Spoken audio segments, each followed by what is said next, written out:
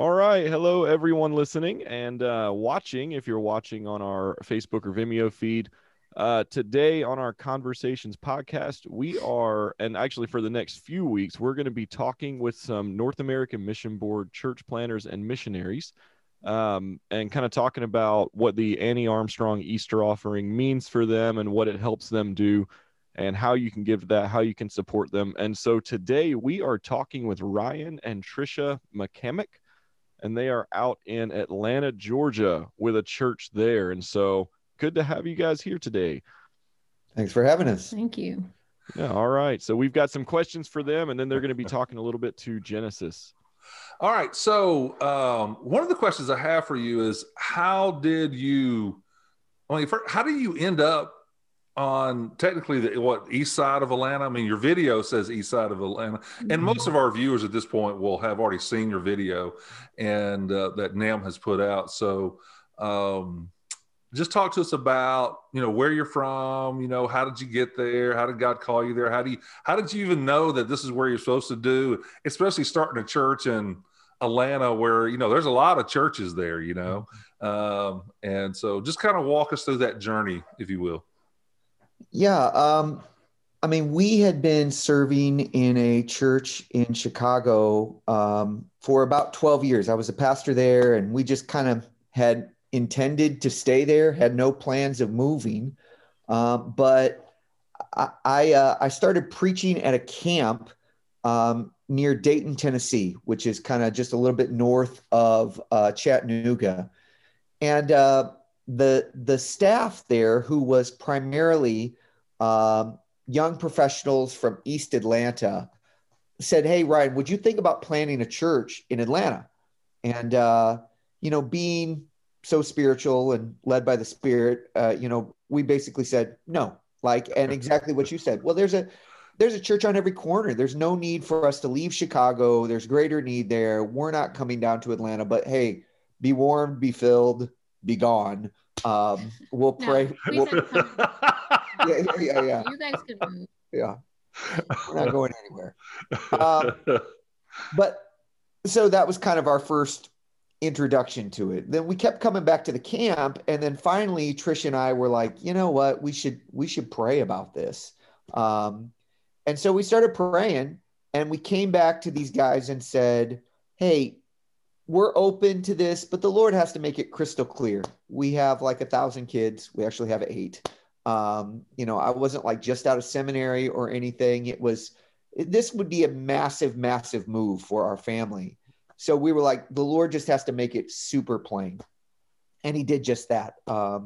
He introduced a couple of partners to the table, one being the Summit Church in Raleigh, North Carolina.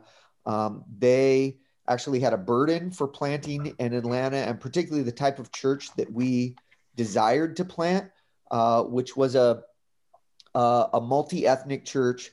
The camp that I was speaking at was created back in the pre-civil rights days for African-American children. So 95% of the people there were Black, including these young professionals that came and asked me if I would plant a church there. So God brought them along. And then God also brought Blueprint Church along, which is right down in the heart of Atlanta. They had kind of a burden for planting over on the east side of the city as well. Trish and I got there and just kind of thought we were going to sit on the bench and kind of observe for a little while. But really quickly, we connected with the Blueprint leadership. They asked me to come and be one of the pastors, and then ended up sending us out.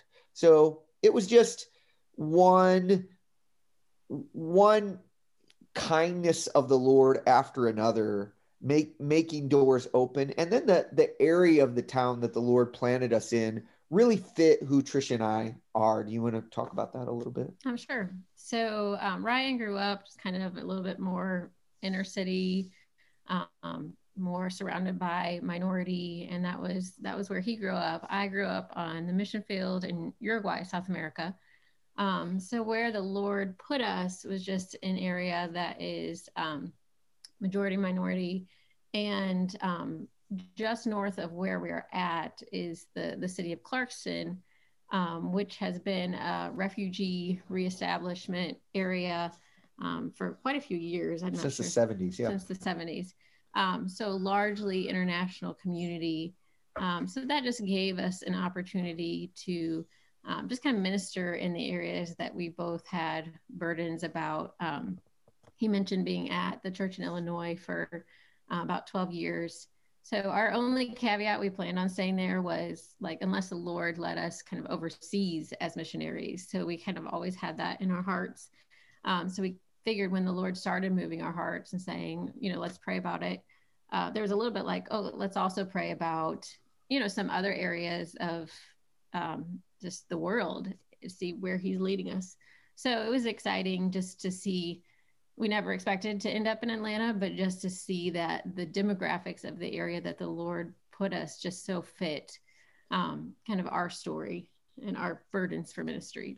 So, and what the Lord's done at Gospel Hope, and we're about 3.5 years old, is Lord willing, in 2021, we're going to be planting 2 congregations that will be part of the Gospel Hope family. One will be a Spanish-speaking congregation, and one will be a Nepali-speaking congregation. Mm-hmm. And that's just how the Lord has opened doors. There's a need and burden, and leaders are being raised up. So in many senses, we just tried to be faithful and walk through the doors that the Lord opened. And he's just really been so gracious and so kind to us, and allowing to say, this is a real fit for our family and for the burdens that Tricia and I have had for a long time. So, okay, I want to go back to 2 things you said there. Let's go back to the 8 children statement. Yeah. Okay, because I know that some of our viewers are moms, okay? And they're going to hear that and their jaw's going to drop, So, all right, so kind of what's the age range of your kids, and how have they adjusted to this move, and all of that? Just kind of help the moms feel better about what you just said. So our age range is, our oldest is 18. He'll be heading to college in the fall. And then our youngest is 2. So we have it all. We have it all. Oh, man. So one of our children is adopted from Uganda. Right. He's a special guy. But the move in and of itself, it was at first because they had been basically in that same church from birth. So several of them, volunteered to just live with their grandparents who were in that same town and let us go plant the church. And then we could come back and get them when we were done, is basically the rationale in their little brains. So we just really, it was, of course, our timing was terrible. It's like late at night one night. We're like, hey guys, let's tell you what we're doing. And so we were just amazed. We really were praying then, that night. And even by the next morning, we were just amazed at what the Lord had done in their hearts. They were like, okay, we're going to share the gospel, we're going to go tell people about Jesus. And that's a need there. And so we were able to have a lot of conversations, and they just really got on board. And now in retrospect, talking to them, have you ever regretted this move? What was hard for you? Are there things that are still hard for you? They're just very wholeheartedly all in. They have served faithfully in the church plant, which there's just so many opportunities because there's so many needs and you guys know that, just to plug in. There's always something that needs to be done. So we've felt like that's been very, just a great experience for them. So. Yeah, we actually heard a stat not too long ago from the vice president of the Send Network, saying something like 3 out of 4 church planter kids actually end up really faithfully serving the Lord long term. Many of them in vocational ministry, because they feel a sense of ownership of the church. And so I think that we tried to emphasize that this was not daddy planning the church or mom and dad planning the church, but we're planning the church. And they all have served and got engaged. And I think it's been a very valuable experience. Not always easy, but a very valuable experience for them. Yeah, because as y'all were talking, man, I mean, Chris has got some kids, and Pam and my wife Pam, we have 4 of our own, but we also have 2 more that we're in the process of adopting, and so we're starting over. I mean, there's Right. I just like to tell people that Jeff's 50 and has a 2-year-old. I don't tell them about adoption. Yeah, just don't explain. Say, hey, Right. Just let them think what they want. 2-year-old. Yeah, Pam and I, we just love joy. That's what children are. Okay, at least that's what the Bible says. All right. All right. The second thing that you said was these two possible church plants within your church. Okay, let's talk about that a little bit. So is that like in the same building, same location kind of thing? That's our hope, that there'll be, Gospel Hope in Espanol, Gospel Hope Nepali. And the reason for that is not that these guys aren't more than capable of just doing it on their own. But the reality is with ministering to different language groups in the United States, it's always going to be single generational, because the kids are going to go to school, they're going to learn English, they're actually going to become more comfortable with American culture than with their parents' native homeland culture. And what happens in ethnic congregations like that oftentimes is there's this sense of betrayal between the generations. Like the younger generation is like, I don't understand what you're saying. I'm going to go over to this English speaking church. And the older generations are like, hey, you're rejecting me. You're rejecting our culture. And so what we want to do is try to build a bridge there to say, hey, the whole family can come worship together. There'll be kids and student ministry in English.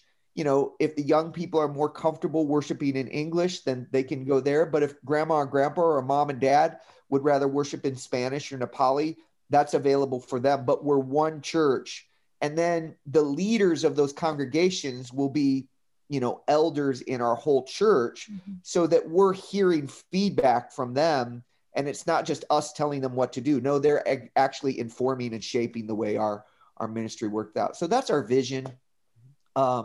We're excited about what the Lord's doing, and we're kind of in the early stages of that right now, interviewing, or more than interviewing, continuing to build a relationship with some a Nepali planter and a Spanish planter that we're excited about seeing if the Lord would bring us together in that type of partnership. So just out of curiosity, the Hispanic, church is, that's pretty common, the Nepali thing, that's a little different for, I think, most of our viewers hearing that in the United States, in Atlanta. Where do you find somebody to help lead that aspect of that ministry? Yeah, we kind of, the old saying is kind of don't tell the Lord what you're doing and then, ask him to bless it. Rather see what he's doing and then say, Lord, how can I be involved in that? And that's just what happened to us in that scenario. We have a man and his wife, he's Nepali, she's American. He's doing ministry over in Nepal already. And as we've gotten to know, Joshua is his name, the more we're saying, Joshua, we should really, if you're really wanting to do this ministry and you're engaging people here in our neighborhood, there's like 10,000 Nepalis in Atlanta, which is crazy. Wow. Okay. But if we're really wanting to do this, we should have a church so that as you're reaching people here in our community, you can disciple them and they can continue this relationship. And so that's how the Lord just opened that door. We've built that relationship, and Joshua introduced us to some other pastors who are trying to get a church started. And our conversation is basically, can we do this better together? Is this something where we can learn from one another and sharpen one another and be a blessing to each other in the kingdom? So that's kind of our vision in that. And that just came about by the Lord bringing Joshua and Amy to our church. So are there like other Nepali churches in the area, or is this sort of a kind of a unique thing? Or yeah, there's a few Nepali churches. There's probably 3 or 4 that we know of. But this is a real opportunity. At least we're burdened about this because, as you might be aware, in Nepal, like the predominant religion is Hindu. And so these people are not like nominal, they don't have any background, a lot of them. And so it's a real opportunity to connect with people and show the love of Jesus to people who are far from the Lord and maybe not even had exposure to the gospel. And then here's the reality. Very few people speak Nepali other than people from Nepal. So like connecting with them, that might be the only gospel witness they hear if we do something like this. So that's our burden. So, yeah, go ahead, Chris. Yeah, I had a quick question. Well, it might not be a quick question. I don't know. I mentioned before we started recording that I was from the South, and so, knowing the area and stuff, I know some of those deep divisions, and I grew up in a small town in South Carolina where it's just, a lot of it's ingrained to be divided, and even here in our small town in Missouri, Sunday morning is still divided. A multi-ethnic church here, I would say, despite everybody's best efforts, are always predominantly 95% one race, or another. How did you guys approach the multi-ethnic concept, and how did that work for you? Yeah. You want to talk about that a little bit? Okay, I'll start. I'll jump in later. Yeah. So, the vision of our church is to display the reconciling hope of the gospel, because we really believe, particularly in a city like Atlanta, which has such a history of civil rights. There's a strong Black middle class here. We wanted to tangibly say, look, the gospel can bring people together across political division, across racial division, across socioeconomic division. We want to display the reconciling hope of the gospel. A big part of that is shared leadership. So, one of our prayers as we started out was that, Lord, what type of church that we want to plant. The community that we're planting in, it's extremely diverse. Would you bring along a brother who would lead this church with me? And God answered that prayer tremendously in bringing Rod Dewberry to the team. He's been a huge blessing. And so we share the pulpit, we share leadership. I just think particularly if predominantly white churches want to begin to reach minority communities, they have to be willing to give away leadership. That's a non-negotiable in terms of if we're really going to give credibility and just empowerment to minority voices. We need to let minority leaders speak into that. So, and it's been a great blessing for our church. I think there's not one strategy, but you have to be willing to say, God is calling us to reach our neighbors. What do our neighbors look like? And then how can we best, use sanctified imagination to engage them with the gospel? And there's a learning curve in that. I think in a place like Atlanta, which is, it's just crazy diverse. Tricia and I have had to learn a lot. And I would say there's been hard moments, but overall, it's a very, very, our lives are enriched for it because we're able to have, I think, a more global perspective, a more kingdom perspective versus like, this is just how I was raised or the people that I grew up in. Mm-hmm. I think one of the ways the Lord prepared us and helped us kind of enter into that with the church aspect is even, where we moved in Atlanta, it's probably 99% Black and just to kind of experience, it's not the same as being a minority, we're still white, but just to experience a little bit of, just that aspect and just learning more than that, not really experiencing being the minority in a smaller context, but really just being able to learn the culture and try to, build those relationships. And that's what we really have seen is just so important. The Lord's been very gracious in Gospel Hope, especially as we see that divide that's been there. It's just people are opening their eyes to it a little bit, like we're seeing what's kind of been under the surface maybe for some people. that's been there for a long time. But as we see that, I think it just makes it all the more beautiful when the people of God can come together and have these sweet relationships and worship together. It just makes me more and more amazed at what God has done at Gospel Hope, and just the beauty of those deep relationships where we're just seeking to further His kingdom together. So the other thing that I think has been very helpful for us is that Rod and I have a bias towards running towards the tension. Rather than ignoring elephants in the room or division, we try to speak into them. Now, we're not trying to make the pulpit a bully pulpit or like a political platform, not at all. We're just trying to consistently say, how should we as Christians think about what's going on in our world? And not saying you should vote this way or you should endorse this policy, but rather like, how does the Bible inform our thinking and our behavior, even towards people who differ from us? And the real advantage of having a multi-ethnic team is that there are things that it's better for our church to hear from a white guy, and there are things that it's better for our church to hear from a black guy. And having two leaders who share that leadership, we're able to kind of sit down and say, hey, who does this come from better? I mean, one thing that we did, even we preached through the book of Philemon, tag team. I don't mean like I preached a sermon and then Rod preached a sermon. Like we preached the sermon together because we thought that would be a more powerful display of the reconciling hope of the gospel. So we try to think about those things. How can we bring unity to our church? Gospel unity, not political or socioeconomic or racial unity, but gospel unity, and keep that on the forefront of what we do. Mm-hmm. I think it's neat to see, we have, people in our church that are, I mean, we're talking about politics or what are deeply divided on those issues. Like they would not see it the same at all.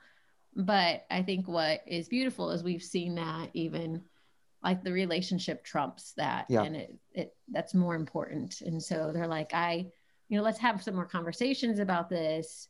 But instead of ending the relationship or pulling away or just saying, you're on that side of the fence and you don't see things correct or whatever, they're just willing to engage because there's a relationship there that is driving versus just the topic or the political situation. So yeah, that's good.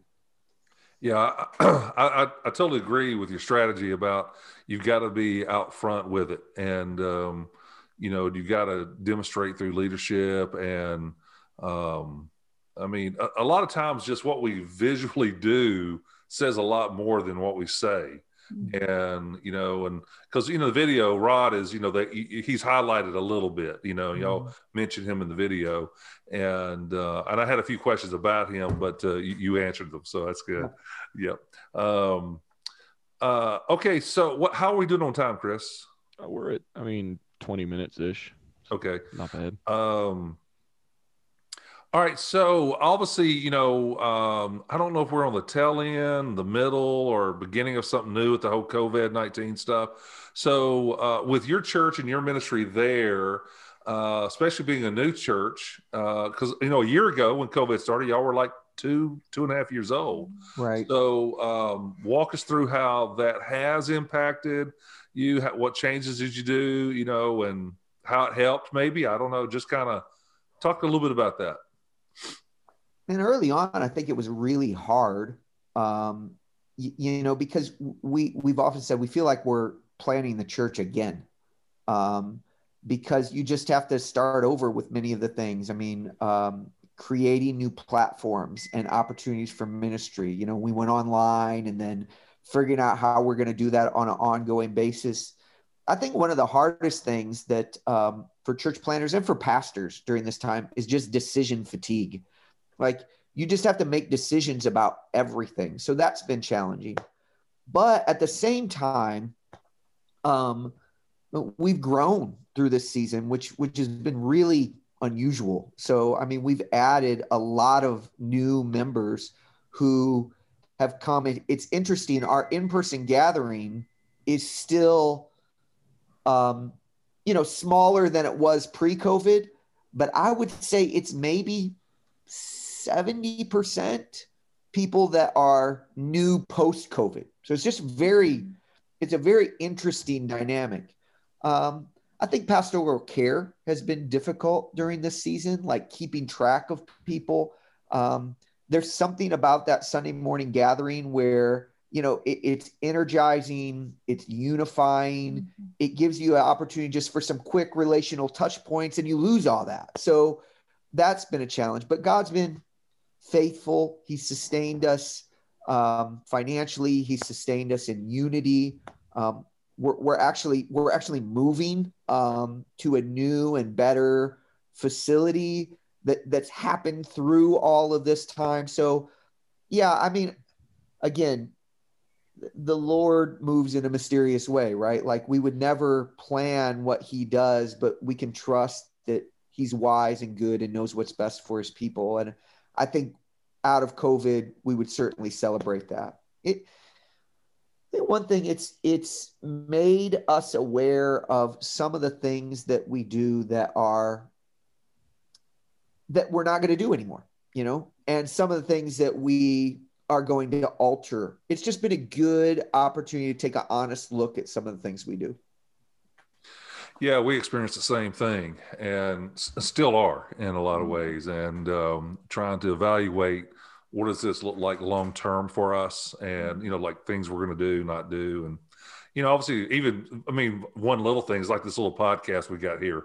Yeah. This is something that we have found that's fairly helpful, and that we can't do a lot of on Sunday morning. And and also, it's just for us technology wise, man, it is sweet to be able to call somebody up and say, hey, I know you're in Georgia or Texas, or you're a professor of this, or you're doing this ministry, and just have a conversation with them without flying them in. You know what I'm saying? Mm-hmm. And so our folks actually get to hear other voices besides ours, and, okay. So, all right. I got a question specifically about NAM. Okay. For those who are watching, we have a lot of folks that are part of our church. They are new to church. Okay. And so when I say NAM, that is North American Mission Board, NAMB. And so when I say NAM, that's what I'm referring to. Now, okay, you guys, when you planted the church, I'm assuming NAM was on board at the beginning. Just kind of explain to people who don't understand behind the scenes how NAM partners with folks like you, and how that works, and how the money that we give helps you guys do what you do, and people like you do what you do. Yeah, the North American Mission Board, and particularly the church planning arm, which is called the Send Network, I think has really the premier church planning pathway, maybe in the world. Their process and the support and coaching and care that they give is just, it's absolutely outstanding. And it's all because of local churches like Genesis, like Gospel Hope, who are saying, we want to cooperate together to see churches planted. So all of your gifts, whether you give to the cooperative program or the Annie Armstrong offering, fuels that church planting. So here's essentially the process that happens. If a guy says, hey, I'm interested in church planting, there's an assessment process. So first of all, they get vetted. Hey, are you clear theologically? Do you sense a real calling in your life to what the Lord is leading you to? Is your wife on board? All of these good conversations happen. And then if everything's a green light on there, you get what they call endorsed. And then once you're endorsed, you're kind of sent out to go plant a church. And that's where the North American Mission Board, because of the 40,000 plus churches who cooperate, is able to fund significantly, in many cases, church planting. And that's particularly true in what we call our Send cities, 32 major metro areas in the United States. Jeff, you talked about real early on about why Atlanta. the reality is that was the same thought I had. Why Atlanta? But when you look particularly in the urban cores of Atlanta, of all our major metro areas, we're not doing terribly well. The population of the world and of the United States is urbanizing. So it's something like 80% of Americans live in major urban areas now. And we've not only not kept pace in terms of planning new churches like that, we've been closing about 1,000 churches a year. And so just to keep pace, we need to plan 1,000. We're not even doing that. And much of that is happening in the urban areas. And now because of COVID, I don't know if you've heard this one, but it's like 1 in 5 churches are not going to make it through COVID. So the need for church planning, particularly in urban centers, is so hard. And that's why even a church like yours that's not in an urban center can participate by giving to Annie Armstrong and saying, hey, here's an area of great need. We can come alongside and get behind that. Churches like Gospel Hope, being in the city is expensive. It's difficult because it's even more post-Christian than some areas. Churches like Gospel Hope would not exist were it not for partnering churches. And we've benefited as a family from that. We just felt very cared for in this process. Oh, absolutely. We have so much. That's one of the things, like we said, that the Lord had to make it clear if we were to go into church planning. We definitely wanted to have training. We wanted to have support, and not like just in a financial sense, but we didn't want to do it Lone Ranger. We wanted to be part of a bigger team and have those resources kind of behind us. And so NAM has been, and Send Network in particular, has been such a huge blessing to our family. They're always seeking ways to check in on us and see how we're doing and encourage us, just with resources, and then just even personal encouragement. So we've been really blessed by that. And even things like this, I'm always like, I have a predisposition to say, yeah, I can do that. Yeah, I'm a busy guy. I'm pastoring a church. I lead with some Send Network initiatives here in the city. We have, as I said, 10,000 children. Only 8. It's only 8. But it feels like 10,000. It does. I get it, man. I understand you. The joke is you go from man-to-man defense to zone defense to just straight up prevent defense. We're just prevent. But I'm always like happy and want to help with things like this because I'm like, man, we come from an independent background where there wasn't this like built-in family. And I'm like, the grass is not greener. And so anything I can do to encourage churches that are partnering with one another to see churches planted, I'm like, man, I want to be an encouragement to the folks at Genesis Church because I know that without them, churches don't get planted. Yep. Well, guys, I want to say thank you so much for spending some time with us. And to our viewers, we'll be having more of these with some other missionaries and church planners and church replanners as well. So if you have any questions for Chris and I about any of this stuff, reach out to us. We'll be glad to talk to you. I mean, and I'll be honest with you guys, sometimes we have folks who will reach out and say, hey, how can we go help those churches, And so let's just, before we actually wrap this part of the video up or this podcast up, okay, so let's say somebody says, Jeff, man, I saw the video at church. I saw the interview, I saw your podcast. So I would like to go, and I'm going to be in Atlanta. I got family in Atlanta. I'm going to be on vacation. Is there any way I can go help them? I mean, what's available for folks who might want to help you other than financial and praying? Yeah, I think with, depending on your background, like with planning these new language congregations, there's going to be some work to be done, whether it's just kind of mercy, compassion ministry in the community. If you're a Spanish speaker, I mean, there's opportunities there to help engage.